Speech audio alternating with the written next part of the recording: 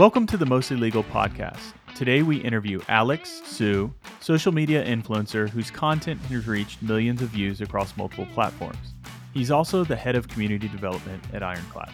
We're going to touch on topics such as how law firms can use social media more effectively, how they can retain top associate talent, and we'll talk about some alternative paths for lawyers outside of private practice. I'm Amanda Copeless. I'm the executive director for a mid-sized law firm in Central Florida. And I'm Rob Joyner, Chief Revenue Officer at Centerbase, a billing and accounting platform built specifically for mid-sized law firms. Let's jump in and get started.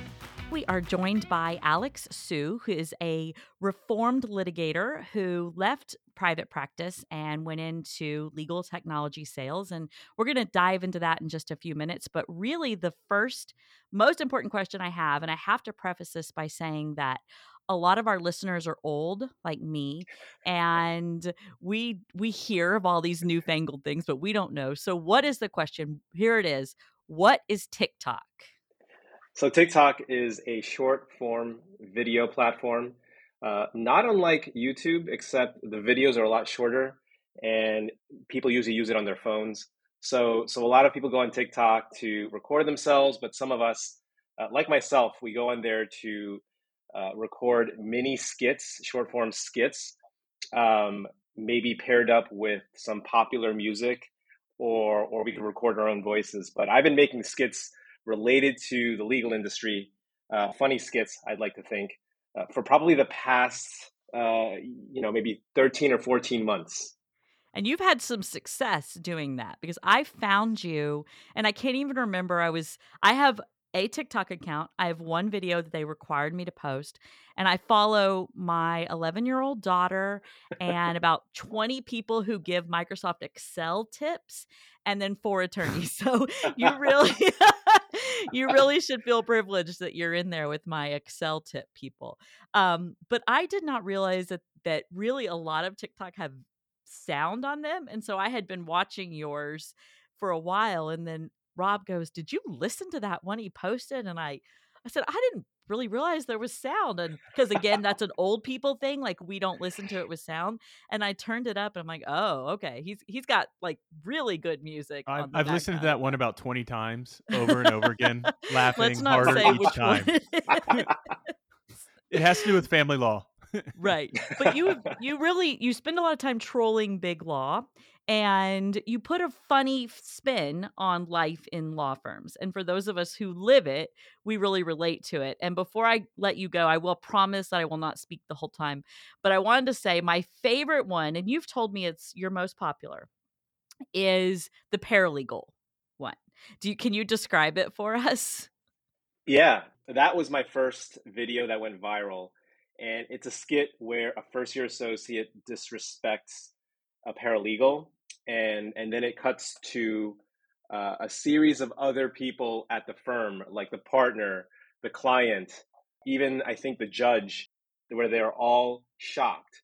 As I'm talking through the skit with you, Amanda, like I realize that when you break it down like that, it's not quite as funny. But when you pair it with like the music, and the music, it was a song by The Weeknd called Yeah. Blinding Lights, and there's Yeah. a part where it goes ooh, and then that part was lip synced.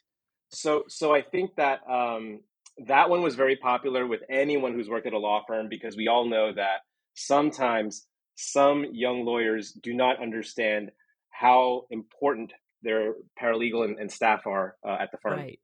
Well, I think, yeah, young lawyers and then other lawyers sometimes too don't realize that a lot of paralegals I have worked with know more about law than a lot of the younger and then even our kind of mid-level attorneys. And so it just, really resonated with me. And I think a lot of our people that are in the same type of position would laugh too, because, the first year lawyer says, "If I want your advice, I will ask for it." And like you described, everybody was like, "Oh, I cannot believe he just talked to the paralegal like that." But Yeah. you have a facial expressions, right? Do you have was comedy a thing you did in high school or college or?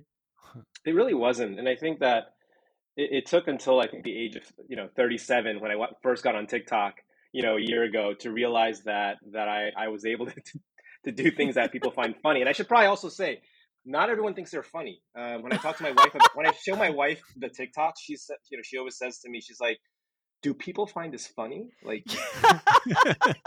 this goes to why I always make fun of the law firms, because for those of us who have worked at law firms or Yeah. worked around law firms, a lot of this stuff is relatable. But if you're outside of that world, you're kind of confused by it. It's not really, it's probably not as funny to you. So I've never done any type of humor, although I would like to think that I'm funny among my friends. But this has been a completely new experience for me. I always tell people I'm the funniest person I know. So You laugh a lot at your jokes too. I laugh at my own jokes just to make sure that other people are laughing also. Sometimes that's the best part. Alex, how do you come up with all the ideas for your content? In the beginning, it was simple. It was all from my own career. And you'd be Yeah. surprised, or maybe not surprised, to hear that my experiences working at a law firm from like 8 or 9 years ago are still relatable and relevant today. I guess not much has Absolutely. changed. But over time, you start running out of ideas from your own life. And so part of what I started doing was at the time I was a legal tech salesman. And so I would talk to corporate legal departments for product demos. I'm sure, Rob, you're very familiar with this type of work. But you Yes. talk to people and you start asking a lot of questions. They start telling you a lot of things, often unrelated to technology, like the frustrations they have or the things that are happening at work. And so I started hearing some themes, and I started taking some of the common ones, especially ones that where there's an underlying frustration or something that most people don't know about, and I started turning them into little skits. And so they became popular, not necessarily because I'm super funny, but because people would watch it and say, "Oh, I relate to that. That's so true." And so that underlying truth, that I got to by being a salesperson, by talking to so many people, helped me generate more content ideas. Well, please Alex, tell some your of it's the wife. facial Wait, me expressions. first. Me first. Oh, his No. facial expressions. Yeah, You've talked a lot. Go that's ahead. true. Please tell your wife that one time there was a group of us law firm managers sitting in a bar, scrolling through your TikTok, laughing hysterically. So you do have an audience, and I want you to know I some of love us that. really appreciate that. Thank you. That makes my day. Maybe you should come to ALA and do a stand-up skit. One night, charge for it. That'd be pretty cool. So when people meet me, I think people who know me through my TikToks and my content online, I think there's this reaction like, "Oh, you're pretty like low key, understated." I am not super funny in person. I don't think. I'm a little bit shy when I meet new people sometimes. Although, when people come up to me, they say, "Hey, say something funny. Do a joke," and I get really nervous. I'm like, "Oh my god, I don't know what to say." So I think that this digital format is really suited to me because I have time to think about what I'm trying to say, and I'm just not, I'm just not able to just kind of whip up something funny at the moment. I think it's great. Okay, last thing I'll ask you about this. Yeah. You have this play phone that you use in a lot of them. It's like a Fisher Price phone, and it's the one I used to use when I was a kid. He's looking for it. No! Yes. Right here. It is my favorite because, again, unless people are my age, they don't understand what that circle rotating thing is, right? Like, I bet Rob has never even used a rotary phone. I have. You have? When I you were like have. 4, 5? Probably. You Yeah. young kids. Okay. So, last question. I know I keep saying this the last question, but one of the things, and this is going to She's starstruck. transition. I know I am. I'm sorry. You're like famous. If 2 million people watched anything I did, I would be super impressed. Even if like we have 1,000 You'd be listeners. asking about your hair and all this stuff. Did it look okay? I'm already, listen, let me tell you how many people had to advise on whether I looked okay this morning. Okay. Oh. There's only so much you can do. All right. You identified previously that big law, and I'll define big law as firms that usually have 300 plus attorneys, 200 plus attorneys, and have multiple locations, right? When we say big law, that's what we're talking about. They seem to be fodder, right? And they seem to be something that you get a lot of content produced out of. Have you ever had anybody from big law come back at you and say, "That's not fair. Like, wait a minute, you're trolling us too hard," or anything along those lines? On the TikToks, I haven't, and that's been surprising. I have a few theories why, but as you both know, I put out a lot of content. making fun of or criticizing Big Law across different platforms. And I have gotten messages, although the most memorable one was one partner who went through a mutual friend. So somebody literally DM'd me and said, "Hey, why are you alienating us partners in this way?" And the person who was writing the message was saying something along the lines of, "If you want change in the profession, you can't alienate us. We're an ally too," which I thought was funny because this quote unquote ally of ours of reform, this partner couldn't muster up the courage to directly tell me. He had to go through a friend, and I spent a lot of time thinking about that exchange because I think that maybe sometimes Big Law is a little bit scared because not because I have a huge platform, but because they see the comments. They Mm-hmm. see that people within their own firms are laughing and agreeing and saying things. And so I haven't gotten a ton of direct feedback from them, probably also because they're not on TikTok. But I will say that I've been surprised at how many people within large firms. I've even had partners reach out to me and say, "You're totally on point. We're trying to change." So I think the message is getting through, but it's not because of me. It's also because of the community that's come around in the comments, people who work within these firms. Some of the issues that you touch on that hit home with these partners most likely is the burnout that young associates feel in the work life balance. I'm going to put that in air quotes, the burnout, and some of the barriers to entry that associates are finding to succeed in Big Law. So, can you talk a little bit about some of your thoughts around those areas? Yeah, I think all of us who have worked at firms realize that it's a lot of work for a lot of different reasons. These days, associates at big firms feel like it's worse than ever, and I think they've got a point because when I was in Big Law, I didn't have the luxury of working from home, but I also had the Hmm. benefit of being able to turn off my computer and respond to something by the next day. And I think the pandemic changed that. I think the Right. pandemic made it so that associates are on all the time. I mean, I've heard horror stories from friends who are still in Big Law Mhm. who say, this partner made a comment to me about my Microsoft Teams light. I guess there's a light that shows up. Yeah. If it's green, you're on your computer. If it's like off, then you're not. Or like if it's yellow, you've been idle. He received a comment about that. And I think that represents the expectations for associates nowadays. And I think that big firms are aware of problems, but their solution is to throw money at it. They raise salaries recently. They give out bonuses. When the associates say, "That's not what I really want. I just want a little bit less work and a little bit more of my personal life," which has been interesting.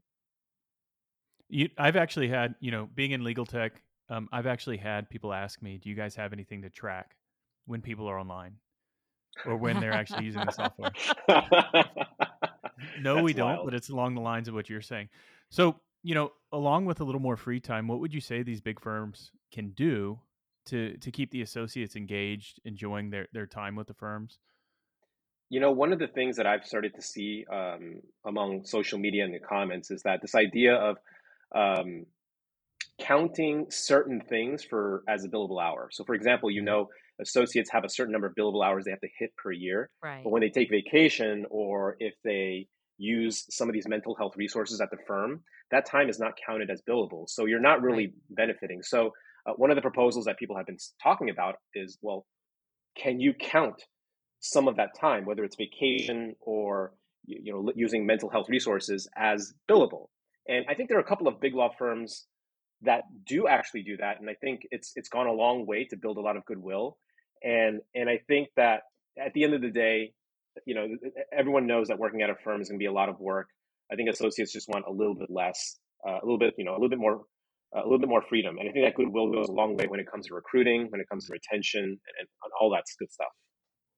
So what are firms other than that time, what are we missing out on retaining talent? And I'll preface this by saying that these problems you're identifying aren't necessarily specific just to big law, right? As a Yeah. mid-size firm administrator, I hear this all the time. My counterparts do at firms of all sizes, right? So it goes beyond associates, but we really are talking about that and how you retain the talent. And it's more than just this work life balance, right? It's understanding what drives and what motivates you. There's a lot that I think working for a firm entails that is a bit different than working for a company or a corporation. It just seems like when it comes to firms, there's a lot more demands on your time, which means that I think, for example, flexibility is going to be super important. So one of the changes that I've noticed also is that a lot of corporate legal departments and companies have shifted to remote work, but for one reason or another, a lot of law firms are pretty adamant on Yeah. having everyone in the office. And that's something Yeah. that is very controversial among the associates and paralegals that I talk to on social media. I don't really fully understand why, since I'm sure there are very good reasons why firms feel that way, but it's something that people talk about all the time. It's because this is where our paper is. Amanda, is that the real reason why? Have you heard any other reasons? This is where our paper Oh, is. wow. The multifunction devices that print more paper and files. I Hmm. think you're working with all of one generation or one or two generations, right? When I've got higher Gen Xers and when I have boomers and in the office, they are used to this one-on-one people. And we've said before, I gave this spiel about my daughter who's 11, and she only takes phone calls on video, right? Anytime she calls somebody, it's always on FaceTime. She doesn't just pick up the phone and call because she is used to a world where you interact the way we are right now on video camera and not person to person as much anymore. But I think there is just a real struggle with some of these people to not be able to walk up and hand changes to a legal assistant that have been handwritten on something. So you're printing the document. And Alex, I know you have a specific passion for this, given what you do with contracts. And I want to get into that in a minute. But they take their handwritten notes and they Hmm. hand it to them. Or, Rob, this is going to hit home for you.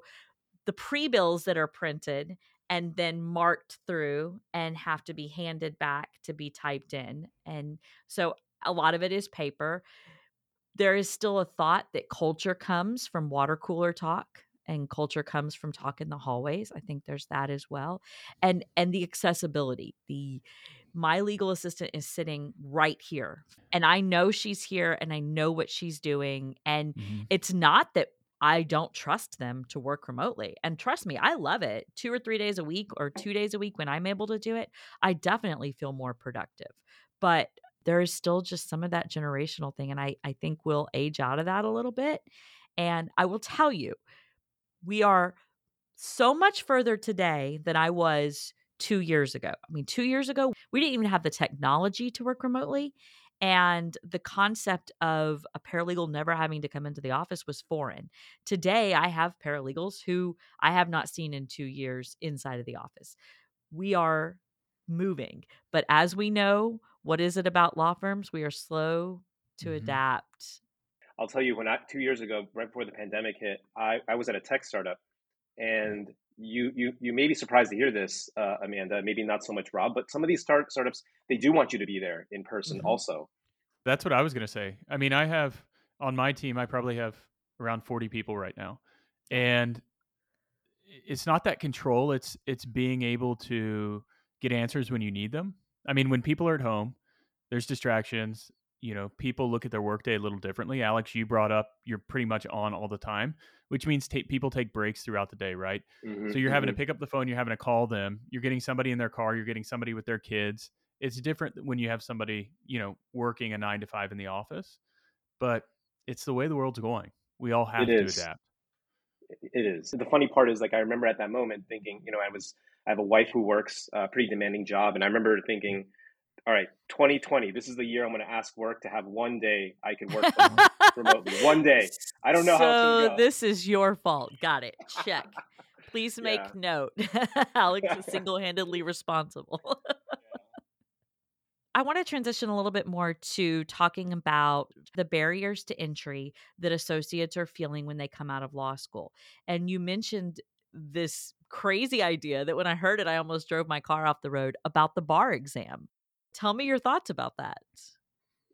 I think that the bar exam is well intended, but for one reason or other, over the years, it's become a huge bureaucracy where it's now become a barrier to entry to the profession. And maybe I shouldn't say that it's super well intended in its roots, because I know it has some racist history where they were trying to block out certain people from joining the profession. But I do think that there's something to be said that the profession wants to make sure everyone is is competent and everyone's got the right skills to succeed in law before allowing them to be officially titled an attorney. But what's ended up happening is a whole battery of tests that have nothing to do with practice. It's Right. supposed to be measuring competence, but then they ask questions that no one ever comes across, no one ever really deals with. And it requires you to memorize things, which, as we all know, in the law, you just look it up. You don't memorize things. So I think that the bar exam has really, really needs to change. And you come across occasionally funny stories like Virginia, where during the pandemic, they require everyone to show up in person for a bar exam, and you've got to wear, I think, a certain. There's like a clothing requirement, like you've got to wear a suit if you're a man, or something, and it's just and a tie. It's just so out of touch. So I think that there is kind of the pandemic accelerated reforms to the bar, although the bar, I don't think it's changed all that much in these last 2 years. I've tried to be a little bit less vocal about it these days, just because I feel like I have very strong personal feelings, but I'm trying to be a cognizant of what other people feel, because there are a lot of well-intentioned people who support the bar exam system as it stands today. And I think that the pandemic, like working remotely and working in person, I think that the pandemic has changed how people think about the bar exam too. Right. Well, I've always thought that, I'm a really great test taker and I'm very fortunate in that. And I have like I took the CPA exam and it's very Hmm. similar, right? It's very memorization driven. I always joke that in my case, CPA stands for can't pass again because I'm just really good at memorizing. But I think about people with different learning abilities and they're not being able to memorize data. And does that make them any less qualified to be a Hmm. lawyer? I don't think so. And so I've struggled with that. The industry has struggled with that. Smaller and mid-sized firms, we are able to adapt quicker. And somebody who failed the bar exam on the first try is not automatically a pariah, is not automatically unhirable. I think the broader theme, though, that we're talking through now is like there's ways that things have always been done, and there Mhm. are good reasons to keep some of them. But there's also some of these rules that are very silly. And I don't know how it happened, but I unwittingly, try to make people laugh on social media and accidentally gathered groups of like-minded people who want to reform the profession. And I think that it makes sense, because if you're, forward thinking, you're probably likely in technology or on social media, and you find that, you're meeting new people. Like, I think the commenters, especially, I keep on talking about the commenters because I think that is the most fascinating part of my social media journey, the community that gets created around my initial piece of content. People are meeting one another and realizing that their stories, which they felt, I think, alone, and felt like they had a very unique challenge with the legal profession. They're finding that it's very common, and so I think that's going to help reform. I think that the pandemic accidentally may have prompted these communities online to sprout up of like-minded people to drive reform. That's kind of what I think is happening, but I I don't like know. it. I don't know. So, Alex, speaking of your comments and your threads, Yeah. something I've gone back and forth with you about in the past is people leaving working within a law firm and transitioning to another career path, teaching, Hmm. into banking, in house, or even legal tech. What was that moment for you that you decided, hey, I'm going to leave the law firm and I'm going to transition into legal tech? There were two moments, and one moment was like when I realized I had to step off the traditional path, and then the second moment Uh-huh. was like I'm leaving the law. The first moment was when I was in Big Law, and um, I was on a matter where I was working with a 15-year experienced partner who I thought would be handling something pretty major, but we jumped on the call, and the client started interrogating him on the file format, the Excel format of a privilege log. Now, this wasn't like anything related to legal. It was kind of like, hey, how come the font size is this, or how come the columns are like that? And it struck me. I was like, this guy, he'd been a federal clerk, he'd worked at the big firm for his entire career, became partner, handled some pretty major cases, but that was the nature of his work. And I thought, wow, I don't want to do that. I don't think that 15 years out, I would consider that myself to be successful. Now, some people might view that as like, that's just, kind of lawyering. And that's why that the firms just need to get that work done. But I was like, that's not for me. And so I left the firm to try, I went to a smaller firm Hmm. that used a lot of technology, and that kind of opened my eyes to legal tech. After that, I went and I started my own practice And that was a challenge, and I had to close that down. So right at the end of this part of my journey, I was like, all right, I tried working at a big firm, smaller firm, solo practice. I think I like putting myself out there and work with people, and I liked sales and marketing. I'm living in the Bay Area. This is in 2016. What around me could I could I fit into? And I've written on this, and I don't know if this is the right time to plug my newsletter. I Go have a for it. Substack, a newsletter called Off the Record, and I've Okay. been trying to write more about this. I've written about it a little bit on LinkedIn, but I'm trying to write long form articles because this was the moment when I decided to go into legal tech. And I'm not going to tell you, it wasn't a strategic decision. I guess in some ways it was. It was kind of like me kind of going from failure to failure, setback to setback, and thinking, all right, I want to leverage my experience in legal. I think I like working with people. I see tech booming. I'm going to go into legal tech, leverage my background, do sales, and see where this goes. And who knows, Right. maybe something good will happen. That was my whole thinking. It's as good a reason to make a decision as any, I assure you. And it's a good path because a lot of people who do that same path, right? They decide this is not for me. And there are a lot of things, and I think it's a good message for lawyers in general who we go to I didn't go to law school, but they go to law school with these big shiny dreams. I'm going to do this. I'm going to Hmm. get the corner office. I'm going to make a ton of money. And I have spent time talking to clerks and saying, like, I just need you to know that that might be the path that you expect when you go into law school, but that's not the path. Like, if you look around our firm, the number of associates that become partners because that's what they enjoy doing is Hmm. not everybody, right? It's not everybody Hmm. coming out of law school. And so I love to hear that people are that have experienced that and then have experienced success in doing that and are happier. It's the time and money too, right? It's all the money you're putting into it, you're dumping into it, going to law school. And then it Yeah. feels like, hey, if I don't if I don't stick to this path, then I'm not successful. Yeah, and I think it is a sunk cost fallacy, and I think one of the great things about the rise of social media like LinkedIn is that you start hearing stories from other people. Again, going back to the comments, people are sharing their own stories, and I start to realize my own story is not unique.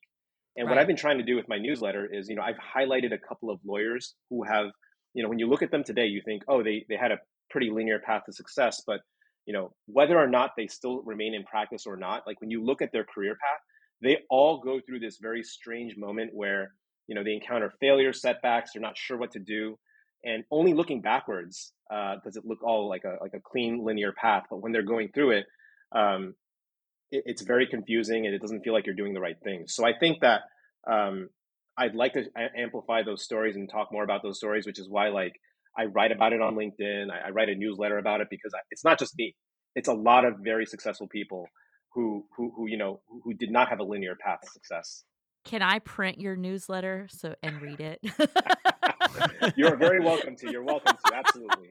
And then pass it I'm around to all the partners at the firm. with a little check mark. I have Yeah. read this check. I mean, we used to do that with bar journals that are really expensive. Uh, Like, you have a little sticky note, and everybody who reads it checks that they've read it, and then it gets passed down to the next person because Yeah. nobody can afford those expenses.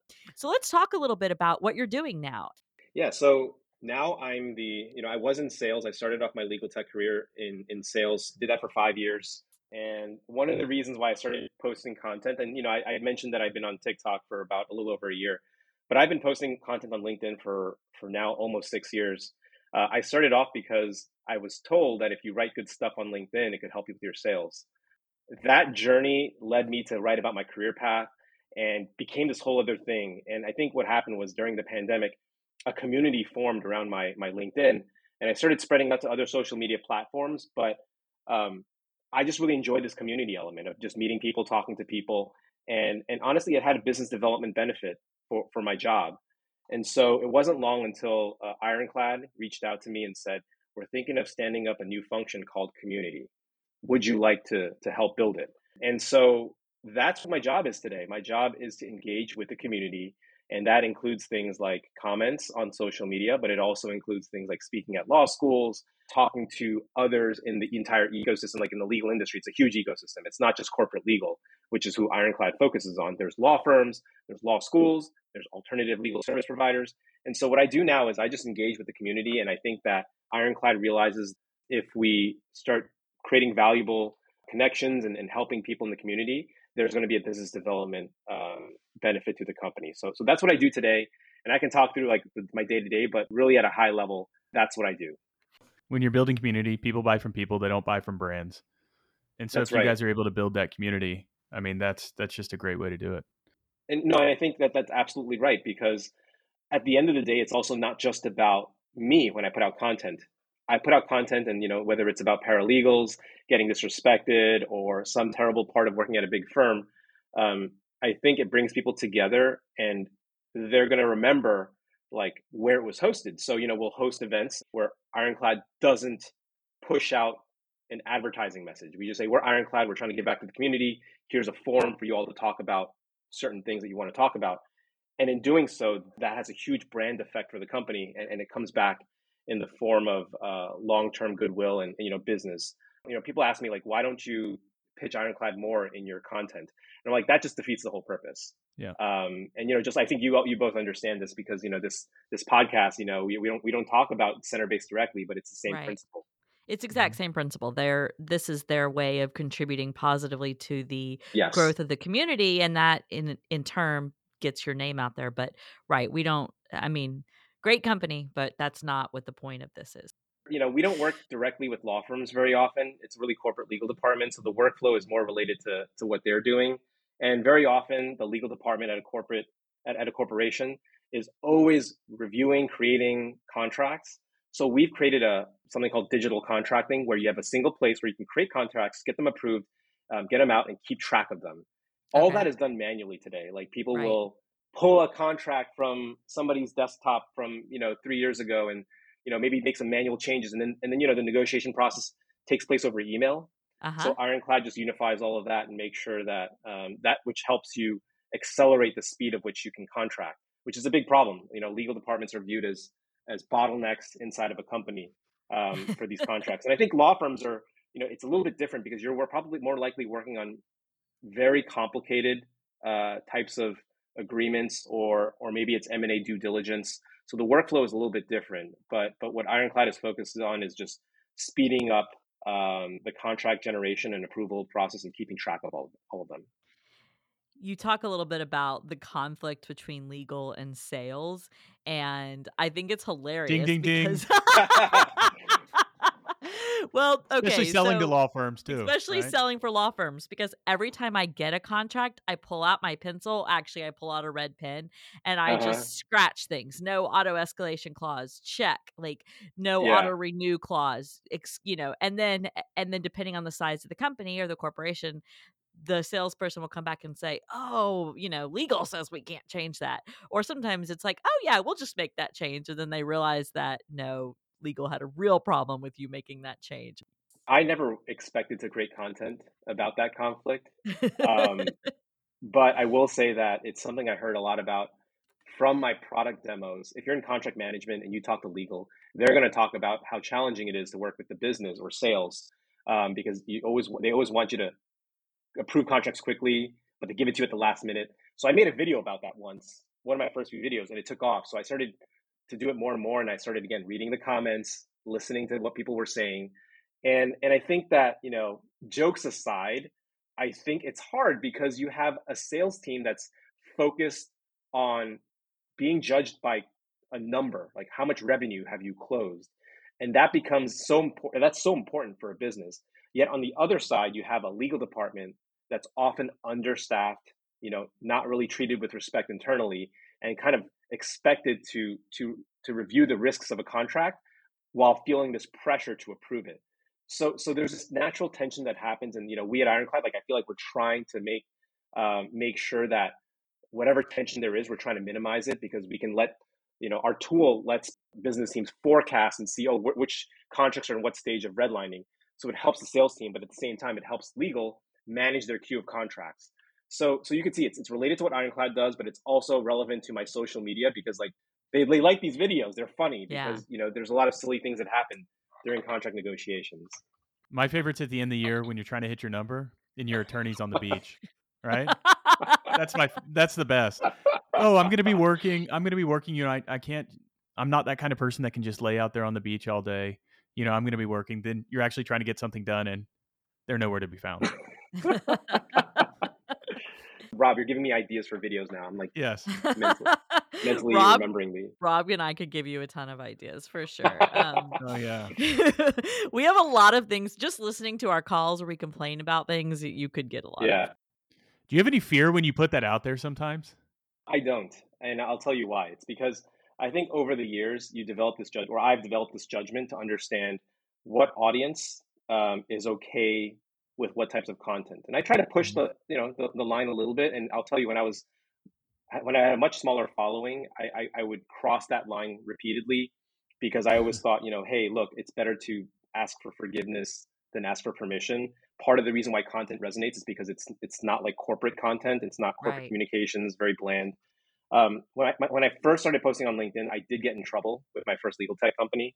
I got pulled into a room and they said, why would you post this content? Because it was some joke about like I think making fun of big law partners or something. I forget what exactly, but I was pulled aside and was told to kind of like, hey, relax. And it happened. I had these conversations a few different times, and so there have been times during my experience where I took long breaks, like months long breaks from posting because I felt like I had crossed the line. And early on, I thought I was going to be a salesperson. I thought I would have Rob's job someday. In like a CRO type of position, you have to like it's a different role than a more creative position that I have now. So over the years, I've come to realize like sometimes you can get a lot of views by kind of shaking the controversy tree, but it doesn't always serve your purposes. And so I've over time developed this judgment to understand where you can cross the line, and I'm still experimenting with it. More recently, a few months ago, I wasn't sure if posting a TikTok with the F word in it on LinkedIn would get me in trouble. Like that was something I Yeah. was Right. not sure about. And I remember posting on Twitter, telling everyone, "Hey guys, I'm gonna do this thing on LinkedIn. Wish me luck."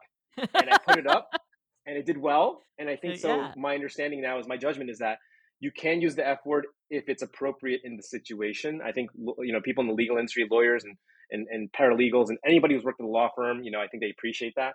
But I think it's hard because you got to develop judgment over time. You can't make jokes about everything. You can make jokes about some things, but you can't make jokes about everything. And so I feel like for me, I make jokes about the practice in general. I don't make jokes about the substance, or I Right. try to stay away from, like, for example, making jokes about criminal law. I feel like that's a very serious topic Yeah. that might not lend itself to really funny jokes, especially Right. some of these serious cases. So I think it's judgment you develop over time, and then when you have the confidence to understand, like, hey, I know what I can get away with, it helps you generate more content. It's interesting too that you make a good point in that you develop your content based on the platform it's going on. So what you put on TikTok is completely different than what you put most of the time That's on right.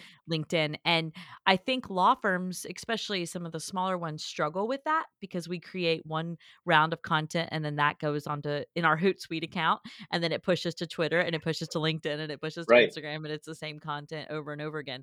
And that's a lesson I think some of us can learn from successful digital marketers like you. You did a presentation to the Legal Marketing Association recently on using TikTok for law firms, and I laughed 1,000 laughs. And so convince me that there is some use in TikTok for law firms. What practice area is this firm in, and how big is it? Okay, so a firm that has multiple practice areas, right? So let's get rid of corporate, let's get rid of family. Now let's get rid of criminal. So you might Hmm. have some real estate, you might have like litigation. Are you saying that the would be specific to the practice area or the size or All of that. So so okay, just from what you told me, I'll just throw out some ideas. okay, First, for a larger firm, I think the real value is in recruiting and okay. retention. I think so. Putting out content that where your primary audience are people who might work at your firm or are thinking of staying or leaving. I think there's a whole universe of content on TikTok that's really applicable. Like Oh, making okay. like what I do, right? Although you don't have to roast anyone, you can just kind of like put out positive stories. You don't have to be funny about it. You can do things to make associates feel good because in that demographic, if we're talking about like the 20 something year old, maybe early 30s person, that person is most likely on TikTok Okay. I like already. it. That's one example. From a client development perspective, if you're talking about real estate as a practice area, you should not be making law related jokes if you're trying to do business development with real estate people. You should look at the profile of an ideal client in real estate and think, what do they get frustrated by? Do they, Okay. if these are developers, do they get frustrated by how silly the permitting process, the licensing process with the Yeah. government is? Okay. So you create videos parodying that situation that'll get you in front of them. So I think that what law firms do is a lot of law firms put out like, here is substantive law. Just like legal tech companies often put out, here's why tech is good. You'll notice I rarely put out content related to why tech is good. I put out content like, what is the frustration of a corporate legal department when dealing with sales? And I hammer that on TikTok. Right. So that what happens is then the conversation becomes, what the hell does Alex do? Like, where does he work? So you see how the pattern works. But I think a Right. lot of firms, are used to putting out like, here's the law. And so that's why I think their marketing is a little bit less effective. I've just never thought about it like that. I know that's what you do for a living, but I just want you to know I'm very impressed by that answer. It Thank was a you. Thank very you. good lawyer answer. I spent a lot of time thinking about this because, as we try to change personas too, like, we want to, for example, if Ironclad is focused in on legal and they want to focus on sales as a different persona, as a target audience, the jokes and the commentary are going to be different. And it goes back to the broader theme of like, I think when you're talking about marketing, you want to go where the people you want to get in front of, like you got to go where they are. And a lot of them are increasingly on TikTok. They're also on LinkedIn. They're increasingly less on places like Facebook. And this Hmm. is just kind of the reality of our world. You mentioned, Amanda, earlier about that talk that I did on legal Yeah. marketing. Yeah. They did a poll, and I think there were 50 people there or something. What platform do you use? And I think 99% of them said Facebook, Aye. and 1% said TikTok. And yet, if you are trying to talk to your associates, if you're trying to reach beyond the walls of your firm, I think you've got to be a little bit more flexible in where you go. I think it's a huge opportunity. Marketing within a law firm, the bar's set very low, Amanda. And if you jump in and you do something good, you can really make a big impact. 100%. I also think that a lot of firms do focus on like Alex was saying, the technical, right? But I like the concept of you want to drive your business to the firm and what are you doing to make your firm stand out as unique? And then you go to that. So, but Alex, you don't have a background in marketing or sales. This is all self-taught. Well, I worked in sales, and I think that often there is the knock on marketing often is that it's not always tied to sales. There's like the sales and marketing alignment. I think I was lucky in that I was a salesperson who worked at a company that didn't have marketing, and so I had to figure out, this gets into the weeds a bit, but in the early part of the sales cycle, before you start pitching, you need to increase awareness. How do you target the right audience? Like, I was given a quota at one, in my previous job, with no real way to hit it and not enough resources to get that pipeline. So I was like, I need to do something to generate my own pipeline. And I realized a couple of things, like on my content, I had to be very deliberate and consistent with my messaging to a specific audience, corporate legal departments. And it takes a long time to build, but once you've built it, it took me a few years, but once it started working, it started feeding me leads and feeding other sales reps at my company leads. And so that's how I knew it worked. And so that was my education in marketing. It wasn't from reading a book or taking a course. It was like, okay, well, if this thing that I'm doing doesn't work, it's not going to lead to sales. I'm going to get fired. So I better adjust. So that was my education in marketing. That's awesome.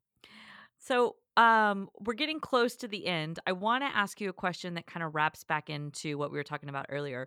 What advice would you give lawyers who are thinking about leaving private practice to go do something else?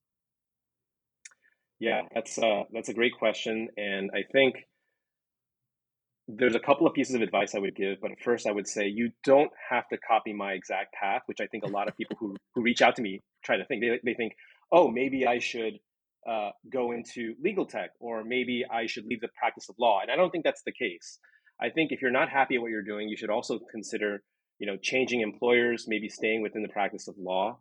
But at the end of the day, I think it's much better to do something that's aligned with your strengths and instead of trying to fix your weaknesses. So if you have hunches about what you're good at, like lean into them, do them on the side at night and on weekends, get good at it, and develop a idea of what you think you might want to do. And then once you've figured that out, just make the jump. And it's okay to make mistakes. My reading of all the comments from LinkedIn let me know that there's a lot of ways to be successful. and most of them you haven't heard about. So I think taking a risk sometimes and trying something different that's aligned with your strengths, that's what I'm hoping people will take away from this. Wow. I think too, just starting to talk to people. If you do want to make that change, starting to talk to people. Not Mhm. everybody, like you said, is going to do it on social media. As Yeah. as a final question, as you were deciding to leave, I mean, being an attorney, how did you begin to network outside of the traditional law firm profession? There's a few different ways to do it.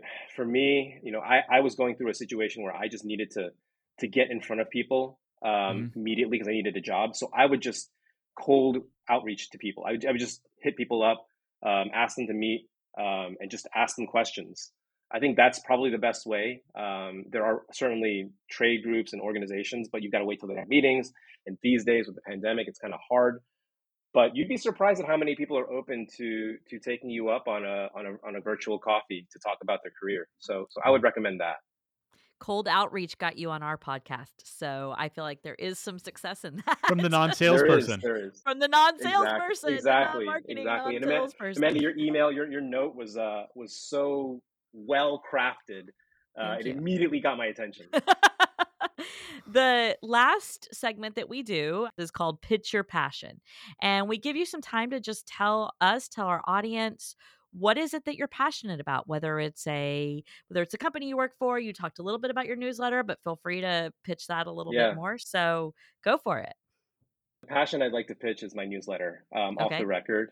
And I wrote it because I feel like on social media, I have not enough time and not enough space to really dive into some of these stories. And so the stories I'd like to share are stories from very accomplished and successful people, many of whom are lawyers, who went through some challenges or took the path less traveled.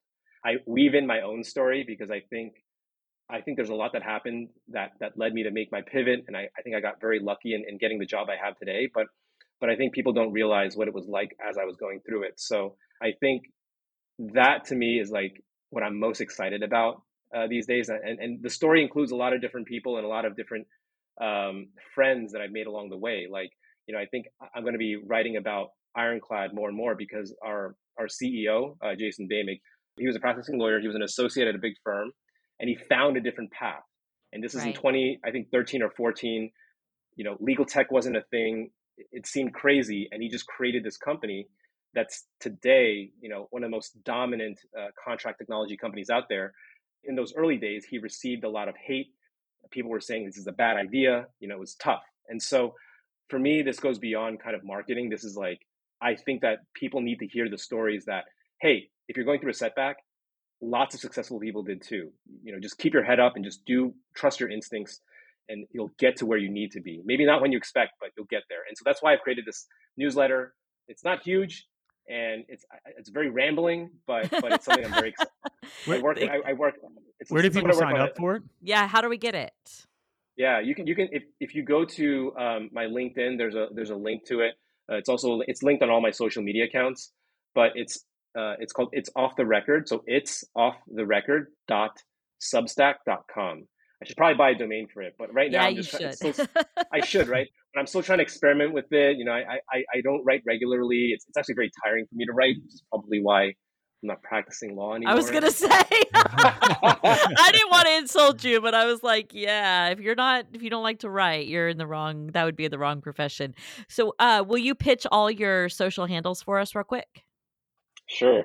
Find me on LinkedIn, Alex Su, and then on Twitter, I'm Hey It's Alex Su. On Instagram, I'm Hey It's Alex Su, and on TikTok, I'm Legal Tech Bro. I need to Nice. figure out a way to like unify these brands. Yes, I made that handle like TikTok was never supposed to be a thing, Amanda. It's like I still can't believe I'm talking about it. That's like your Laugh. AIM screen name back in the day, like whatever it It's was. like, yeah, it's like exactly. Yeah. It's like No, you're that's stuck with awesome. it forever. You're stuck with it forever. Alex- It's okay. Alex, thank you so much for joining us today. We had a lot of fun. Yeah, thank you for having me. Thanks for joining us for this episode of the Mostly Legal Podcast. If you like what you heard, make sure you like and subscribe so you don't miss a single episode. You can also check us out online on mostlylegalpodcast.com, where you can sign up for our email list, get weekly recaps, or even get your very own Mostly Legal swag.